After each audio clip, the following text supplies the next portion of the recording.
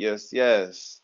So thank you all for joining me today. It's not going to be a long episode, just a quick introduction about who I am.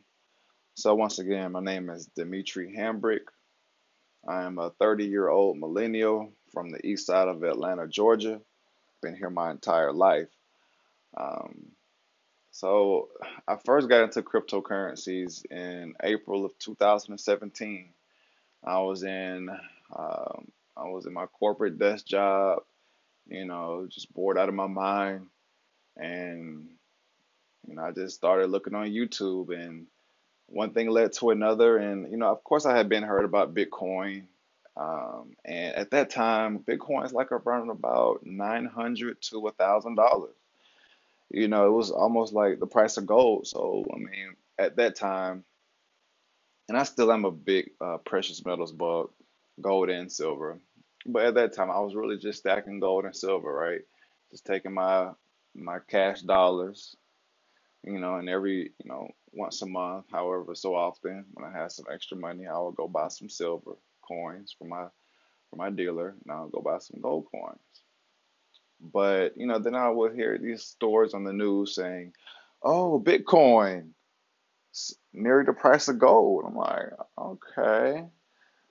And this is the same thing I was hearing some years back saying, Bitcoin was, in a bubble and the price is going up through the roof. And, a couple months later saying Bitcoin's dead. So it's like, all right, so is this Bitcoin thing real or not? So I would just hear it off and on over the course of years. So, so I just, started doing searches on YouTube because I'm a very inquisitive person. I love asking questions. So I just started doing searches on YouTube, and it was like, all right. So I just typed in Bitcoin, and I started reading about Andreas Antonopoulos.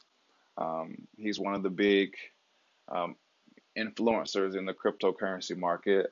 If you do not know who Andreas Antonopoulos is, I would suggest that you all go on YouTube and search a few of his videos. He also has a great book, a great introductory book for cryptocurrency beginners. It's an orange book, about 100 or so pages, but it's called The Internet of Money. I would highly suggest you go check it out. It's very inexpensive. It's orange. It's very simple read. It's called The Internet of Money by Andreas Antonopoulos. But yeah, so as I started researching, Bitcoin on YouTube, I came across him, and he really broke it down very simply, about how the US dollar and all fiat dollar currencies have never lasted in the past, and how the US dollar is going to be no different. So, by me being an economics nerd, I was just like, okay, this has some merit to it because I was familiar with the fiat currencies and the US dollar um, losing value over history. That's why I started to stack gold and silver in the first place. But, when I heard about this Bitcoin thing, this quote unquote digital gold, I'm like, oh, I'm already a gold fan, but this thing's supposed to be digital gold. So I looked more into it, and, I after, many, many hours of videos and many articles and books that I've read, it started to make sense why this is the future of money. So, once I pretty much, got my feet wet in that on the YouTube information, I went ahead and started looking at, different exchanges of how to go ahead and buy this Bitcoin, this digital currency, this digital money. And by the way, y'all, we already have digital money. It's called the US dollar. Most people do not have physical cash on hand. What do? We have our cards. We swipe them. We have our Apple Pays. We tap our phones on the reader for us to check out our groceries or what have you. We do online shopping. We don't pay in cash. We pay over the internet. So this internet money is already being used. It's just the difference between cryptocurrencies and our regular digital money or quote unquote US dollars that's on a digital screen. The difference between that is that the US dollars are centrally controlled by our banks. Whereas Bitcoin, Ethereum, Litecoin, other digital currencies, Dash, these are not controlled by a central entity. These are more decentralized. They cannot be shut down or controlled, or our transactions cannot be denied by a central entity such as JP Morgan, Wells Fargo, Citibank, all these big time companies, all these big time banks.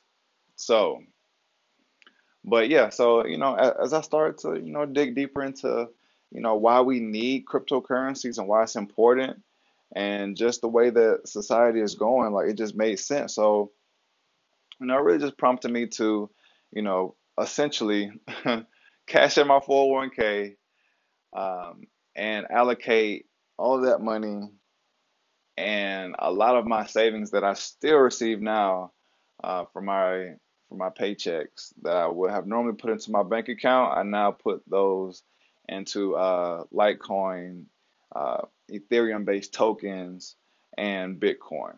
So, um, like I said, this is just a rough intro. I don't want to talk too long. I just want to give y'all a heads up of what we're going to be discussing here on Crypto Comments. Please feel free to leave me comments, questions, concerns that you have, and we will be sure to address them on our very next episode. If you don't have anything for right now, I'll just go ahead and start to expound on my experiences with the industry, with cryptocurrencies.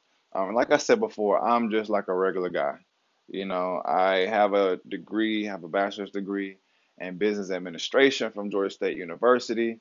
I just have a regular, 9 to 5 job. I'm from the east side of Atlanta. I'm a black guy, you know,